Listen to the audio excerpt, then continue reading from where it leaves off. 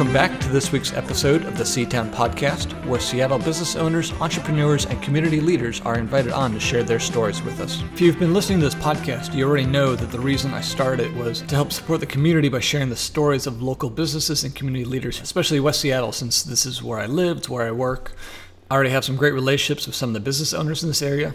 But as we're heading into the holiday season here in December, I really wanted to highlight some of the great local nonprofit groups that are doing some really great work. And so that will be our focus in December. Hopefully these episodes featuring the nonprofit groups will help to make an impression and encourage the listeners to get involved in one of these organizations to help those in our community that may not be experiencing the same blessings that we are this Christmas season. I think that together we can make an even larger impact for the community and the individuals that these nonprofit organizations serve. Today I'm joined by Chris Langeler, who's the Executive Director of West Seattle Helpline, a community-based organization that provides emergency services to local families and individuals to prevent homelessness and other detrimental poverty-related outcomes. He's also the Vice President of the Board of Directors at the Del Ridge Neighborhoods Development Association, one of the largest affordable housing providers in West Seattle. Are there any gaps that you'd like to fill in from the introduction? Just a little background on yourself? Or? Yeah, sure. I could talk a little bit about sort of how I got to those places in a nutshell. Sure. I've lived in West Seattle for the past couple of years. Before that, I spent 2 years on the north end of Seattle. I was doing graduate school at the University of Washington at the Evans School of Public Policy and Governance. Originally from Portland, Oregon, and bounced around the country before that for a combination of work and school opportunities that managed to land me with an interest in homelessness and housing and other sort of racial and social justice aspects of nonprofit and public policy work. Okay, great. So, I mean, it sounds like you obviously have kind of a heart and a passion for serving the community and those who are in need. Maybe you could tell us a little more about that, like what kind of, I don't know, developed that in you and, Sure. and how you got into this specific field. I think we could go all the way back or we could go part way back. I think all the way back in a nutshell, I grew up with a couple of parents who look at the world and the issues of the world pretty differently. My mom spent time when she was younger teaching choir classes and working with kids and doing a lot of things that were very empathic and very compassionate work with young people, and that defines a lot of the way that she operates. You know, she wears her heart on her sleeve, and she's really just one of the most caring human beings that I've ever gotten to meet, which is great because she's my mom. Yeah. My dad was a bit of an entrepreneur. He was one of the founders of a company called Mentor Graphics, located in Portland, that does a variety of things that I won't be able to talk about enough specificity on, but in terms of creating microprocessors and some other, they were sort of early in the tech boom. They were creating some of the materials used in computers as they were really hitting their peak in terms of development in that 80s, 90s area. Okay. So he looks at things very systemically. He looks at how the pieces of organizations are moving together, how patterns in people tend to connect. And so some of the passion for the issues comes from the fact that I would hear him talk about the broader processes and the economic aspects of where people run into trouble and why different social issues exist. And I, on the flip side, would hear my mom's conversations about the way that she saw it affecting individual people. And I think a lot of where I am today and the kind of work I'm doing now is the intersection of the individual personal struggle and strife and then looking at the systems around it that created it. Okay. That sounds like a pretty unique household to grow up in, specifically with the different perspectives and how that gets in being kind of complementary. Yeah, a little bit of yin and yang in the household as I was growing up. Sure. And then how did you, I guess, specifically come to be at the West Seattle Helpline? So I had been working in a couple of different arenas here in Seattle. I came here for the graduate program at UW. I've been focusing on nonprofit management and public policy, and had worked in political campaigns while I was doing graduate school. I worked in Senator Patty Murray's office as a part of a graduate internship while I was doing that work. Mm-hmm. So I've been very focused on the public sector and the political aspects, but wanting to try to connect those things back to community and back to real people mm-hmm. on the ground. I moved over here as I was finishing up those studies, and one of the most serendipitous things that I think maybe has ever happened is that right after I moved over here, I'd gotten the word out to friends, I'm looking for work, I'd like something where I can really connect with folks and sort of see some of the impact that I'm creating, but also have a chance to play into those systemic factors, do some advocacy work, organize with other community members around these issues. And a colleague who's also hunting for jobs found a listing at a place called the West Seattle Helpline. She knew nothing about it. She said, "Hey, you just moved to West Seattle. This kind of sounds like something you'd like." As it turned out, when I contacted them, reached out and said, "I'm interested in this opportunity, here's my background," it happened to be a good fit, and 18, 19 months later, here we are. But it was a really wonderful intersection of, trying to be there for folks when they need us, but not after things have gotten bad, right? So there was a systemic aspect to being preventive, getting there earlier, being able to help folks before they're in a really rough spot. And that's the systemic side. That's my dad talking, right? That's the how do we make this more efficient, make it run better for people. Sure. But at the same time, getting to know folks' stories and sit down with them in my office and hear what's going on and how we can help. Sure. I mean, that's what seems like it's so unique about the West Seattle Helpline is that, there's plenty of nonprofits and charities obviously serving, families in need, but it's already after they're in poverty or they have a need or there's been catastrophe, Yeah. Sounds like you guys really serve a real practical niche of helping people when, they're on the brink of, a situation that could lead them down that road and be able to help them before they get there. Yeah, we've got a little bit more. I'm a huge fan of those organizations that are there for folks once things have gotten rough, because we don't have a perfect social safety net, and we do have folks that fall through and they need things, but need things in those really, I don't want to say desperate moments necessarily, but in some cases they are. The helpline is designed to be a little further upstream, and the idea is that if we can get to folks before things get rough, and also before they're qualified for their eligibility criteria that certain organizations or public benefits have, where your income needs to be below a certain level, and you need to have spent at least a night outside to qualify for a particular homeless shelter or transitional housing program. I understand those requirements, but we also want to be able to see if we can't get there before folks get to that place of qualifying for more comprehensive, high-level services, because we can get there. If we can get there earlier, we're preventing them a lot of strife, we're preventing them a lot of suffering. Sure. It makes it easier to remedy situations, and often more cost-effective too, which is, as somebody who spent a lot of time in budgeting and finance and other coursework like that, I really value the opportunity to leverage as much impact per dollar as we can. Sure.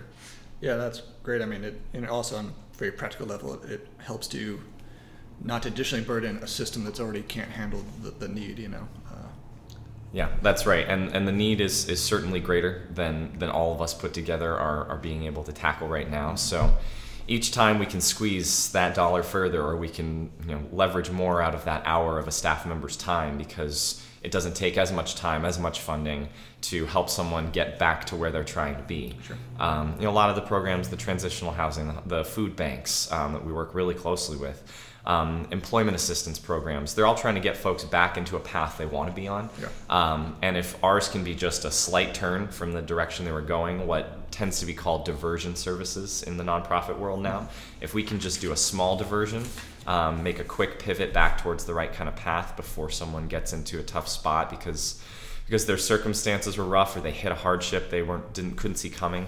I like that model. I like the idea of making that little adjustment and keeping people on their path. Sure. That's awesome. So how long have you been at West Seattle Helpline now?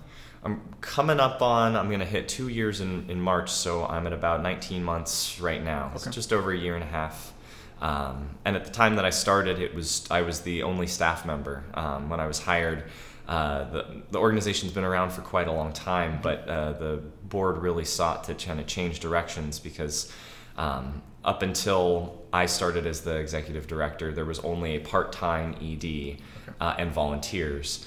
The hiring decision to make it a full-time position, and I think part of the reason why where I was coming from and what they were looking for came together and aligned, is I came in saying, let's build this thing up because there's a lot more potential here, and they said it's time for us to scale this up and really meet the need in a more comprehensive way. Okay, that's awesome. Yeah, I mean, I've lived here in West Seattle for eight years now, so not a huge amount of time, but I mean, it's only been the last couple of years that West Seattle Helpline even gotten on my radar as far as more visible resource for the community. So yeah, well, we're working on getting on that radar, and part of what we've been doing in those last couple years is trying to move from sort of this grassroots, keeping our head above water, keeping the doors open focus, which a lot of folks in the nonprofit world are strapped for resources, understaffed, in a position where we're having to put the energy in just to keep going. Sure.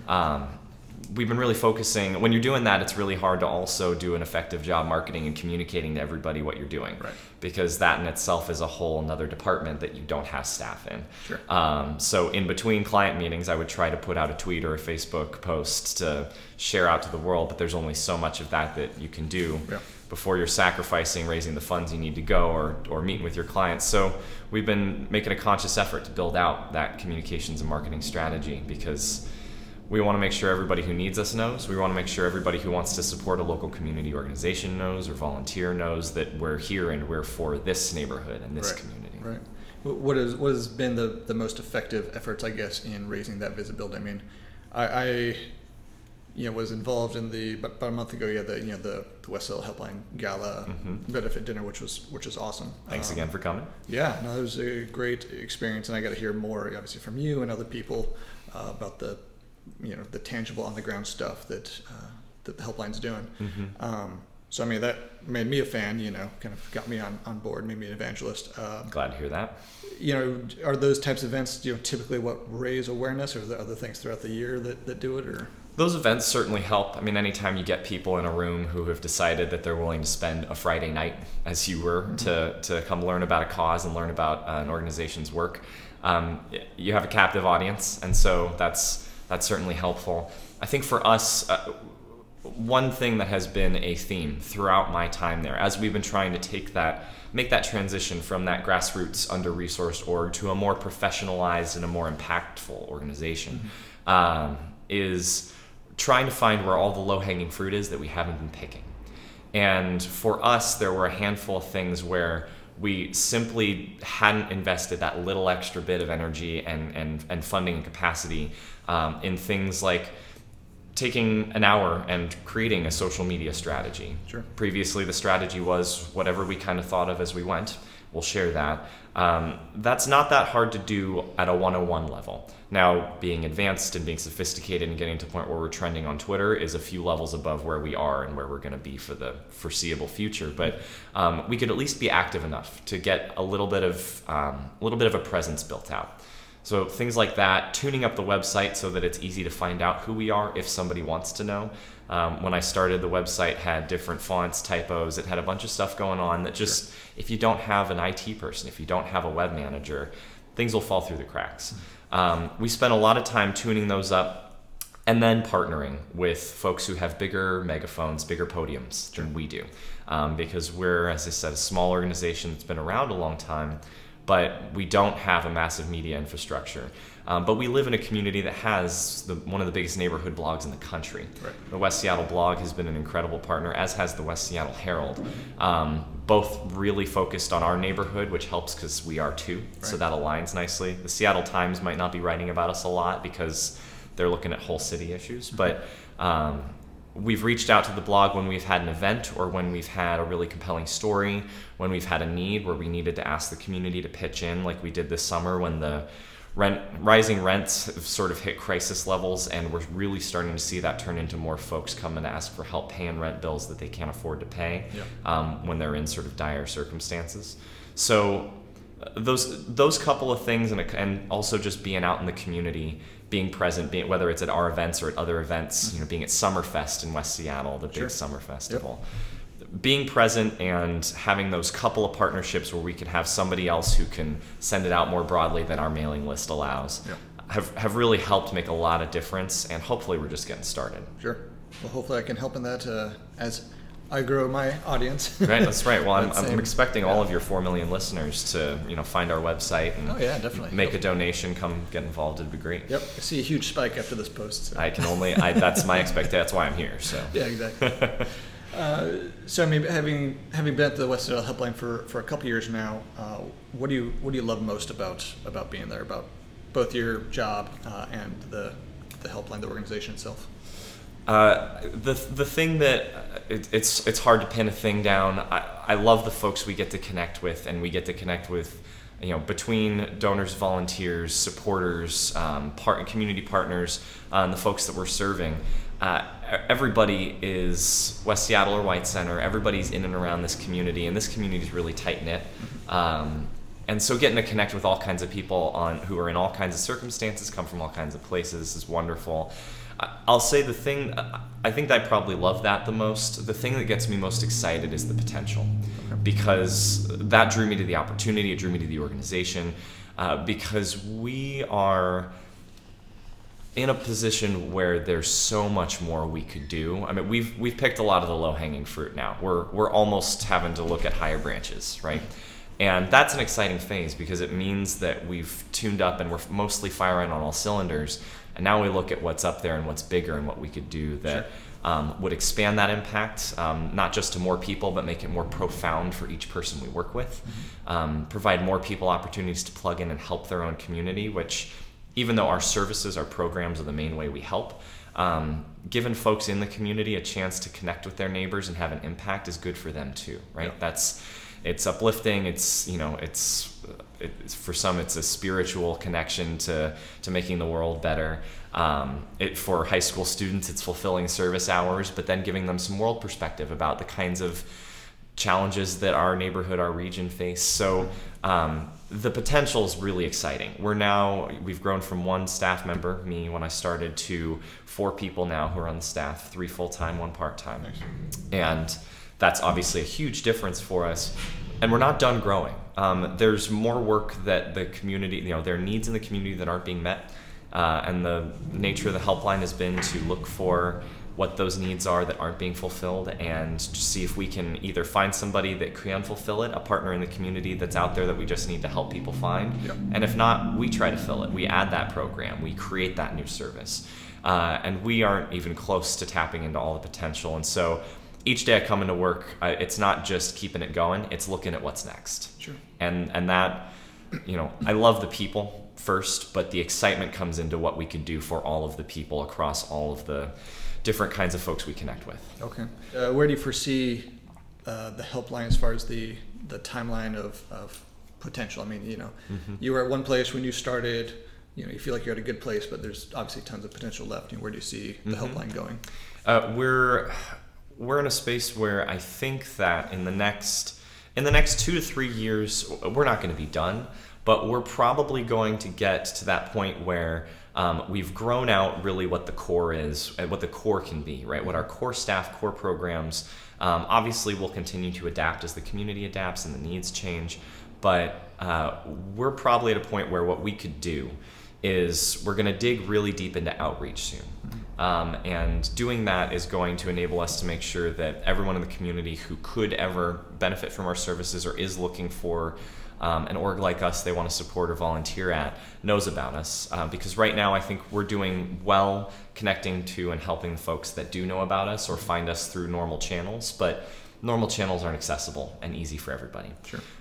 Once we get that outreach out, we want to maintain our 100% fulfillment, which is something that we've been very excited to say that for the last year we haven't been turning anyone away. We've been able to help at least a little bit for everybody who requests rent, utility assistance, bus tickets, clothing, who meet our couple of little eligibility criteria. The next step is making sure everyone knows, which means we'll need more funds for when more folks are contacting us because they know about us. We'll need more bus tickets, which we actually are on track to get for next year and the years following. We've got a higher allocation coming, so that's great. And our clothing bank, we're in the works on hopefully finding a new site where we can expand it, probably by factor of 3, 4, 5. Right now we're in a small space. And in that small space this year alone, we've distributed $117,000 worth of clothing in a program that's entirely volunteer run. Yeah. We check in on it once in a while, but volunteers show up and open the doors and set up the store and help people shop. So if we can get that to a bigger space where it can be open more hours, in the next 2 to 3 years, I think we can probably be serving 3 to 4 times as many people as we're helping now, who need it, who are out there that we don't know about or don't know about us. Sure. focus number one is being there for them, right? Our slogan is neighbors helping neighbors, and we want to make sure that not a single one of our neighbors ends up in a spot where the helpline could have been there for them, but for one reason or another, we didn't connect. Yeah. So that's a big expansion piece. We certainly have some internal goals about what we want to do in terms of staffing, making sure that we've got all the right people covering all the right needs. Right now, by virtue of we have 4 people and we're doing so much better, but I'm still, in addition to being the executive director, I'm the director of HR. I'm the admin professional. I'm the IT guy, right? Because we're not going to hire those folks yet. Right now, we have program staff, operations staff, and development communications. We're on our way, but we're going to get to that point where we're fully fleshed out. And I think 2 to 3 years is a reasonable timeline for all that growth, which, as you can tell, this is where the excitement kicks in, because we are not going to be the same organization a month from now or 2 months from now that we were a month ago. Sure. On that note, when you first came aboard full time, what was the biggest challenges then, and what do you face right now as the biggest challenges? How much time do you have for this question? Because I could go on for a bit. Yeah. The single biggest challenge, so once I got my bearings, there was an interim executive director who was a previous executive director who came back to help the organization in the gap between my predecessor and when I started. Once I got the training and got my bearings about what we do and how we do it, the single biggest challenge right off the bat was having so many different kinds of tasks and needs on any given day, and trying to have enough time or energy to focus on any one of them to do them well while spinning around to catch the next ball that was in the air. It was an intense juggle. Yeah. And it made it so that I would go from meeting with a client who was going through circumstances that, I've worked in social services fields for a while. I've worked with folks who are homeless, but some of these stories you still can't fathom unless you've experienced them. Yeah. The resiliency that people that show through this, and the resourcefulness, and so I love getting to connect with those folks and learn those stories. It's hard, but it's certainly great and it's worth it. And I love having the impact. But going from that to immediately transitioning into having to make a fundraising call or to plan a part of our event where I had to talk to the caterer about food options at the gala coming up.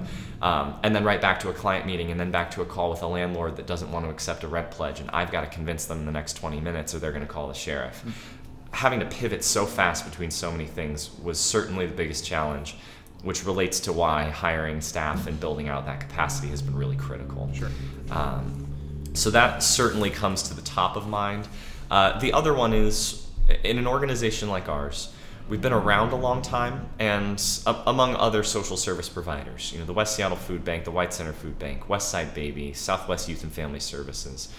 We have a lot of wonderful organizations in the neighborhood. We actually have quite a few nonprofits for the size and location of our neighborhood. They know about us, but I didn't have close relationships with any of them. And the only way that we all get this work done well or even adequately is by working together. Sure. None of these organizations, even those that are bigger and have been around a longer time, the YWCA, YMCA, we have to be in collaboration with other organizations around us. And so as I reached out to try to build those partnerships, that takes time and energy. It's well worth the return on investment to get services going where we can help with a rent pledge, but St. Vincent de Paul, one of our closest partners, helps with the utility bill that's also out there for somebody who just lost a job, so that they stay in their home but they don't have the water shut off where they're living. Those kind of partnerships are invaluable, but finding the time and the energy and the space to sit down, have that conversation and plan it while I've got 25 things on fire back at the office, and I've got 5 clients coming in this afternoon in the space of an hour, and I need to help them all in that hour. Getting myself out there to build those partnerships that I knew I needed to get this thing turned around while all that was going on, that certainly was the biggest hurdle. The learning lesson was sometimes a 40-hour week isn't a 40-hour week, and if you don't prioritize well, it all falls apart real fast. So there was a trial by fire aspect to those first several months especially. Sure. On that point, as the executive director and you guys running, obviously you were the first kind of full-time staff. Now you guys have for staff.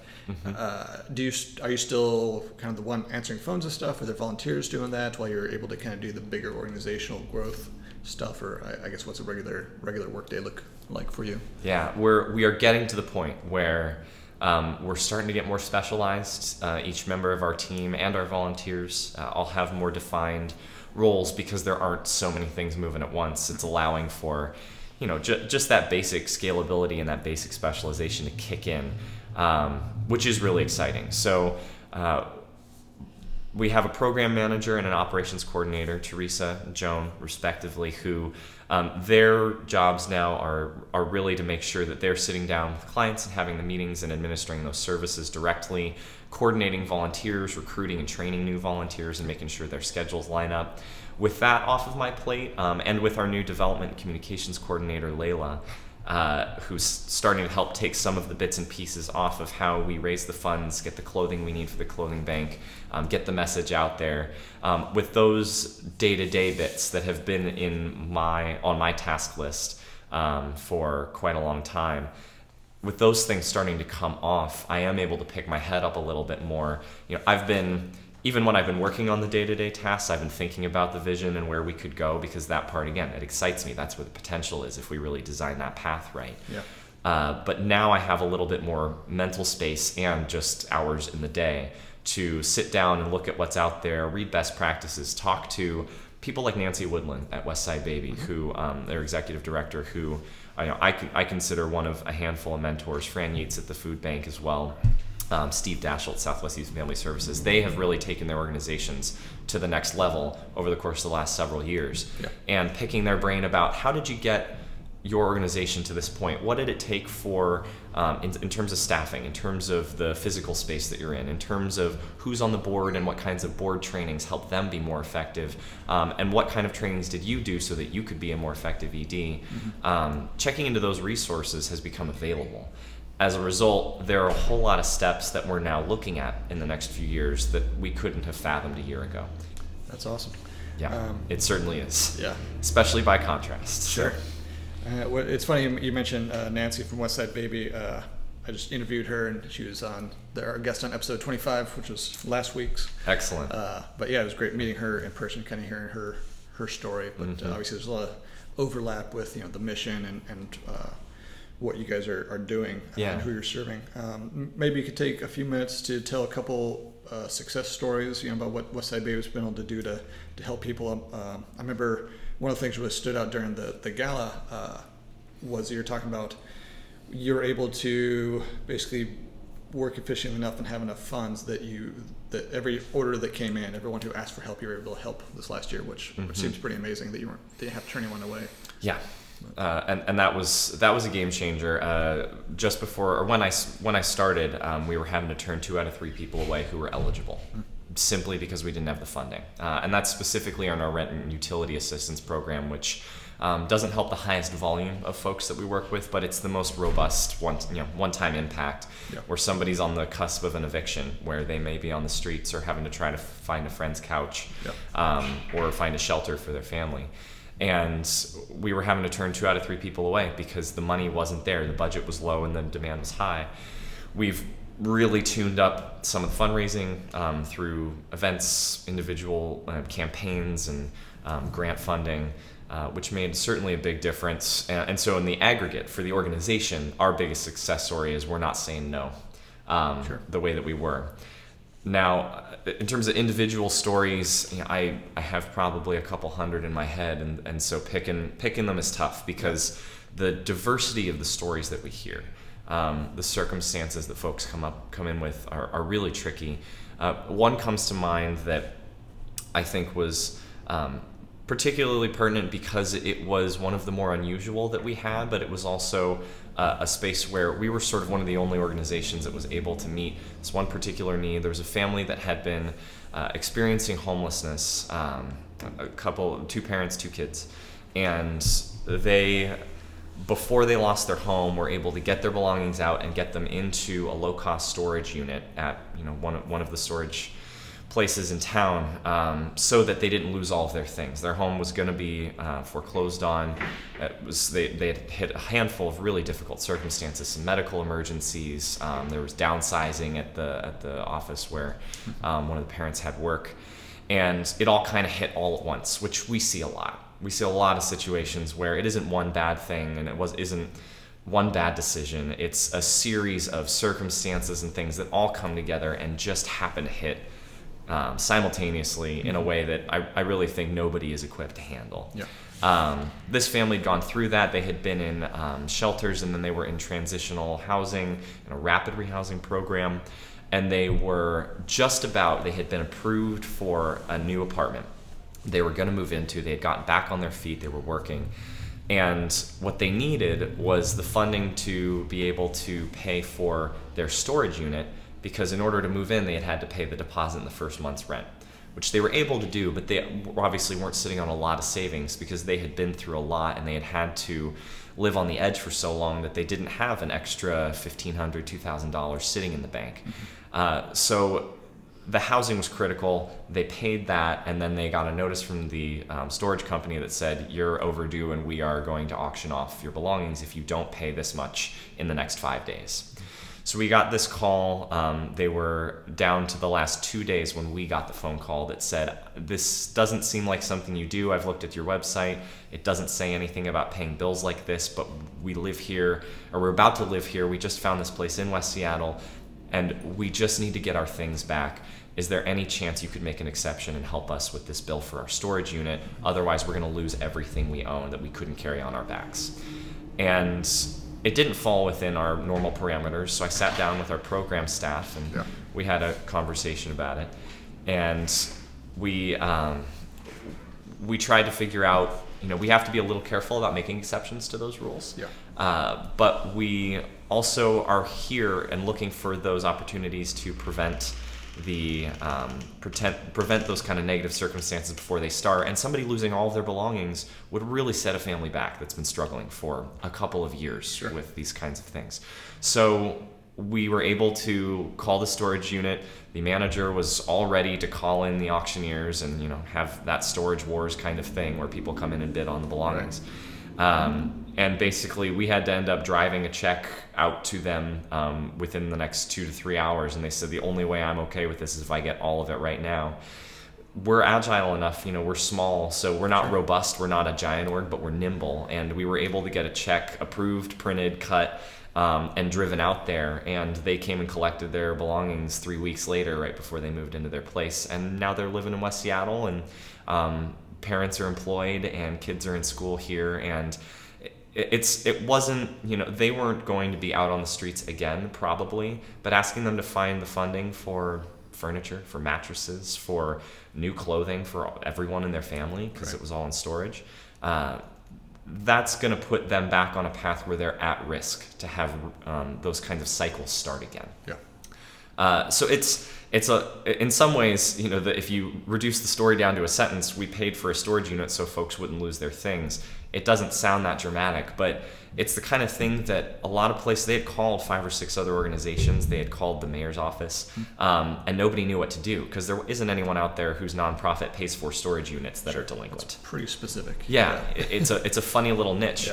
We're able to be flexible enough because we're mostly funded, supported by the community, and we don't have a lot of big contracts with a lot of big restrictions and parameters to be there for them. And they're now okay. And my hope is that they would have found a way even if we hadn't been there, but we don't know. But we do know is they have their belongings, their kids are in school, they're doing well, and they're our neighbor now.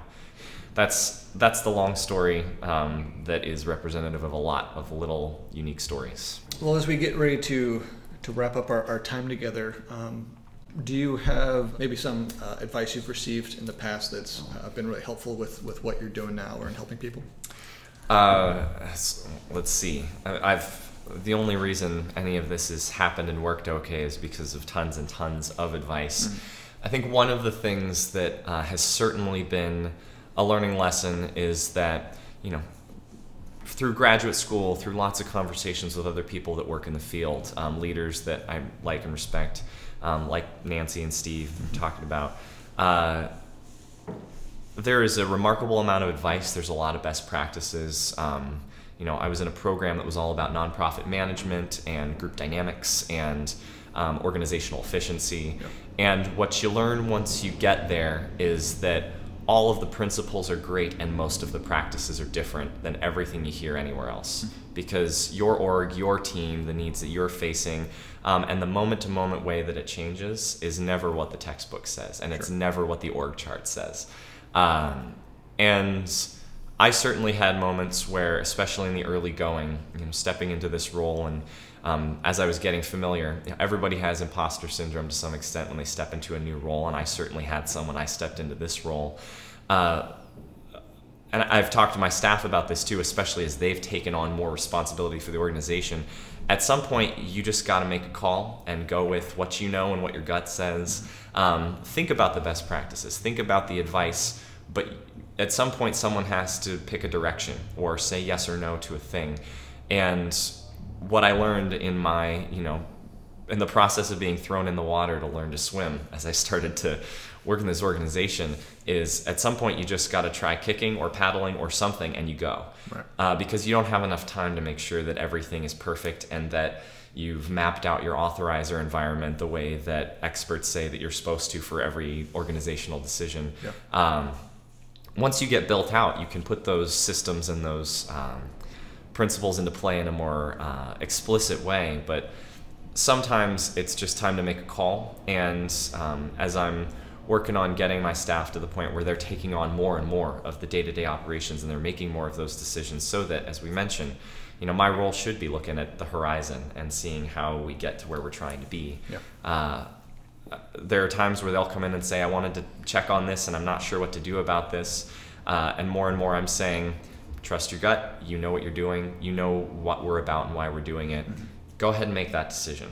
And even if I have an opinion, and even if I've been there and I've had to make choices like that before, practicing going with your best shot, taking the time to check in when you really are unsure, but knowing that there's never going to be certainty and there's never a right answer, has made it easier for me on a day-to-day basis to do this work and to look up and realize that I don't need to spend 20 minutes thinking about each phone call I need to make to the utility company to make sure I really frame my argument right for why we ought to waive those late fees, or why that landlord needs to give me 2 weeks to get the check to them, and be more flexible, even though I know they're trying to pay their taxes on the property. Sometimes you just have to make the call. You have to give it your best shot and trust that you're doing what you're doing for a reason. Yeah. Because overanalyzing is certainly something that I am prone to. And again, that's between my upbringing, that's my dad, where I get the system's visibility, but sometimes I'm stuck in it and I think about it. At the end of the day, it's a gift as long as I can trust that, just be compassionate and work hard at it, make the choice. That's the best advice, and that's an amalgam of about 20 different people's advice as I've done this. And it's also the opposite of a lot of the advice I got in graduate school and things, where they said, analyze and think. So sometimes you just got to pick a route and go. Yeah. Along the way, along your journey, are there specific defining moments that kind of, defined what you wanted to do or pivoted what you thought you wanted to do and made that, that change, either, grad school or interning at Patty Murray's office, or, things you saw, whatever? You could speak on that in a couple minutes. Yeah. I have a handful.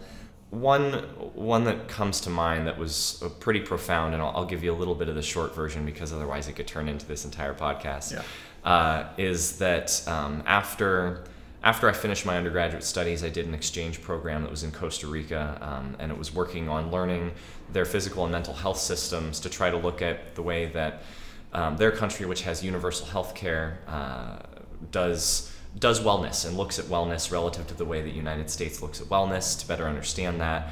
Part of that work involved working in a refugee community for folks from a couple of different Latin American countries where economic or political oppression had pushed them out of their country and into this place called La Carpio, which consists of cinder block houses with corrugated tin roofs. It is unfortunately like what you see in the ads asking you to sign up for the monthly donation or to sponsor a family. And it was levels of desperation beyond what I'd ever been exposed to directly, at least in the magnitude. This is a village that has 15,000 people in it, all living in these really dire circumstances. And I met folks there whose lives were hanging in the balance because the choice between paying for medication or paying for food for family were up for grabs. I mean, they were making that choice in an explicit way. We hear politicians say this all the time, where this isn't just a story. We met people and they're really making these choices. And I met a family that was on the verge of losing members of their family, losing one of their kids, because whether or not to feed all of their kids or whether or not to pay for a life-saving drug was actually a decision.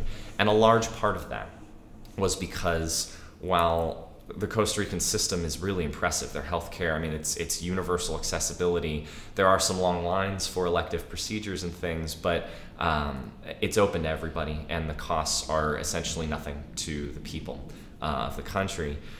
But if you aren't a citizen of Costa Rica, you don't get access to that system. You don't get those benefits. And you also have a very hard time getting work. A lot of the things that folks who are undocumented in the U.S. face too, where they just can't get, we have some really good systems and safety nets, but they weren't allowed access. And by no fault of their own, they had to leave the country that they lived in, and the only place they could get to was here.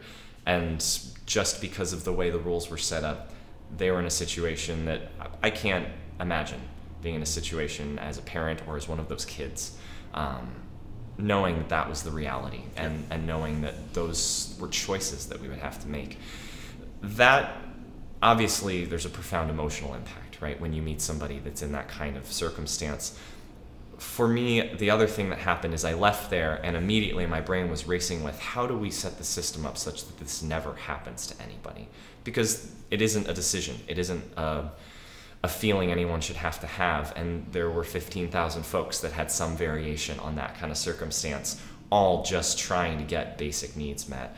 And looking at whether it's immigration laws, whether it's access to those basic needs systems like healthcare and the social safety net, setting up a system where you can be employed, because no matter where you live and no matter how you got there, having a job, being able to get the income and the resources that you need, having that fulfillment are really critical things. That really drove what kind of org can I work in, what kind of policies can I adjust, lobby for, advocate for, try to get in there and change. That was a really critical moment. It's a little stereotypical because it's college kid goes abroad and has a meaningful life experience, right? Stop the presses. The flip side of that is, though, seeing it up close and personal, and seeing it in that personal, face-to-face kind of way, where I know that family, and I've got a picture of them on the wall in my bedroom, and I still talk to folks that work in that community. Seeing in a face-to-face way while also looking at the system that was a part of solutions for access on one side, but a barrier to access on the other, and really thinking about this has to be addressed at the human level, and it also has to be addressed at the system level, because the human level is really unacceptable and the system level can be better. That was a pretty pivotal moment for how part of why I'm here, and part of why, in addition to the great potential of the org and the community, I like why I get fired up to do this on a daily basis. Yeah, that's awesome. I mean, you kind of mentioned, it's kind of the stereotypical, college kid goes away, has life-changing experience. But I mean, I think the big difference is your average kid that does that, all right, check that box off. Now I'm not going to think about that anymore because that was really uncomfortable. As opposed to I'm going to do something, make a difference, take this back, allow it to shape my worldview to be a more compassionate person, and try to provide more access to everyone. I mean, sure. I think that a lot of that has to do with I had been in fields and I had already been exposed to some things, and I was predisposed because of where I grew up and the kind of work I had done when I was younger. To like those helping fields. I was drawn to the idea that, if I've got what I need, and I do, I've been really lucky and really privileged for a number of different reasons to have opportunities and to have my basic needs met, essentially my whole life. And if I've got that, I need to be spending some time, because if there are people out there that don't, and especially once you know them and you connect and you have a visceral connection to people that are experiencing those things. Whether it's folks living in that sort of abject extreme poverty and looking for a way out, whether it's people of color who are facing kinds of discrimination and bigotry and institutionalized racism that I don't experience in a direct way. Indirectly, sure, but that compares in no way to folks that are. If that's happening all around me and it's not affecting me negatively, but it's affecting people all around me, whether I know them or not, I think that I was sort of predisposed. I was already geared up for something to give that spark to really take that next step. I had been working on the ground floor of mental health services for kids before that, and sort of in anti-bullying and food justice and a couple of helping fields, but that was the difference maker where I wanted to pick my head up and go, it's not enough just to be helping. We got to look at the bigger picture here, because we're going to have to change things. We're going to have to get at the roots of these problems, because otherwise, I'm going to get to the end of my days and look back and say, well, we still have all of these folks who are all suffering, all struggling, and I'm still okay. And I'm not comfortable with that being the legacy. I think that I appreciate the comment. I think that the more folks do connect to it, the more exposure they have, the more people would jump in one way or another and get involved in this kind of work. I can tell you that it is, while it's tough and it involves a lot of long days and long hours, it's fulfilling beyond anything else I've ever worked on. Yeah. Well, how can we help our listeners to be involved and take that opportunity with West Seattle Helpline, as for volunteering or financially, whatever? How can they do that? So the simplest way to get started, learn more about what we're doing, is go into our website, which is www.wshelpline.org. If you just Google West Seattle Helpline, we're going to come up as well. We're in a position where, especially if you're in the West Seattle White Center neighborhoods, but really anywhere in Seattle, or if you're in one of the neighborhoods that has another helpline, the Queen Anne Helpline serves Queen Anne Magnolia. The North Helpline is up on the north side of the city, and it serves Lake City and Ravenna area and a couple other areas around there too. I'm a really big fan of the idea of giving and getting involved locally. Get to know the people that are in your neighborhood and find ways to be there for them and connect with them and build the community that you're in. For us, that's signing up to volunteer at our clothing bank and helping folks for whom new winter coats for all their kids might be outside their budget. I mean, I don't know if you've been to REI lately and looked at the prices on new kids' coats, but they're outside the budget for a lot of people, and not just folks who are in tough spots. Whether that's coming and helping us sort clothing, get into the hands of kids and their families that need them. Come into the hotline so that you can talk to folks as they're calling in and saying, here's what I'm going through and here's what I need. How can I find it? And connecting them to resources. I mean, we have folks come in and do a couple hours of calls, and they'll put 50 or 60 families in touch with really critical resources. And I don't know a lot of folks who would hear about the idea of sitting on a phone for 2 hours as their idea of fun, but they leave feeling good about it and feeling like they have an impact on people right here in the neighborhood, because they do. So getting involved that way, obviously making sure that we have the dollars available to keep our programs running, and especially for our rent utility pledge work, chipping in, becoming a monthly donor, those kinds of things do have a major impact. For us, we average $325 per household for a rent utility pledge. That's $325 difference between family on the streets and family safely in their house and moving on to better things. That's a very small number in the grand scheme of things. When you compare that to their studies that say that there's anything between $15,000 and $25,000 in public costs for one person being homeless for a year.